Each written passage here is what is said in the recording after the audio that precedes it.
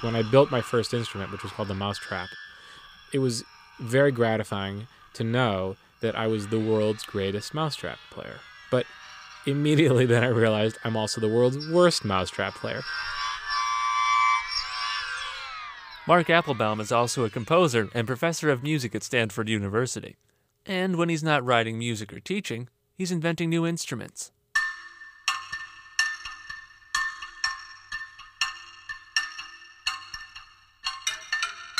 Each one is a sound sculpture with two distinct personalities, one musical and the other visual.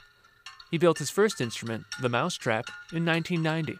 Imagine a table that's sort of in the size and shape of a basketball backboard, kind of like a half circle more or less.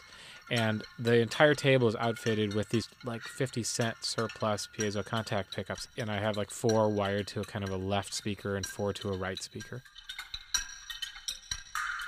Now on that tabletop, Mark has attached various pieces of hardware and scrap metal to generate a cacophony of sounds.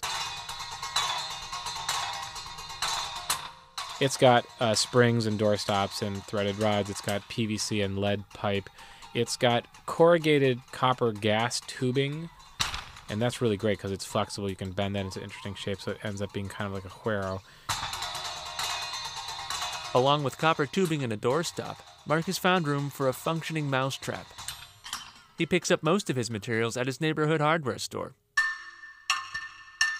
On his first few visits, the suspicious hardware store clerks didn't know what to think. What the hell is that guy doing? I mean, he's going down every single aisle. He's subjecting all of our wares to these weird...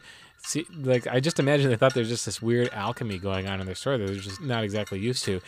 So, yeah, but what was nice is, once they realized that I wasn't really dangerous or anything like that, then eventually, I would come back and they would have these epiphanies and they would say, Mark, check this out. We found this last night. You can blow through this, or you can whack on this with this or something. And that was kind of nice in that it sort of turned into this informal arts outreach program with these big burly, salesmen.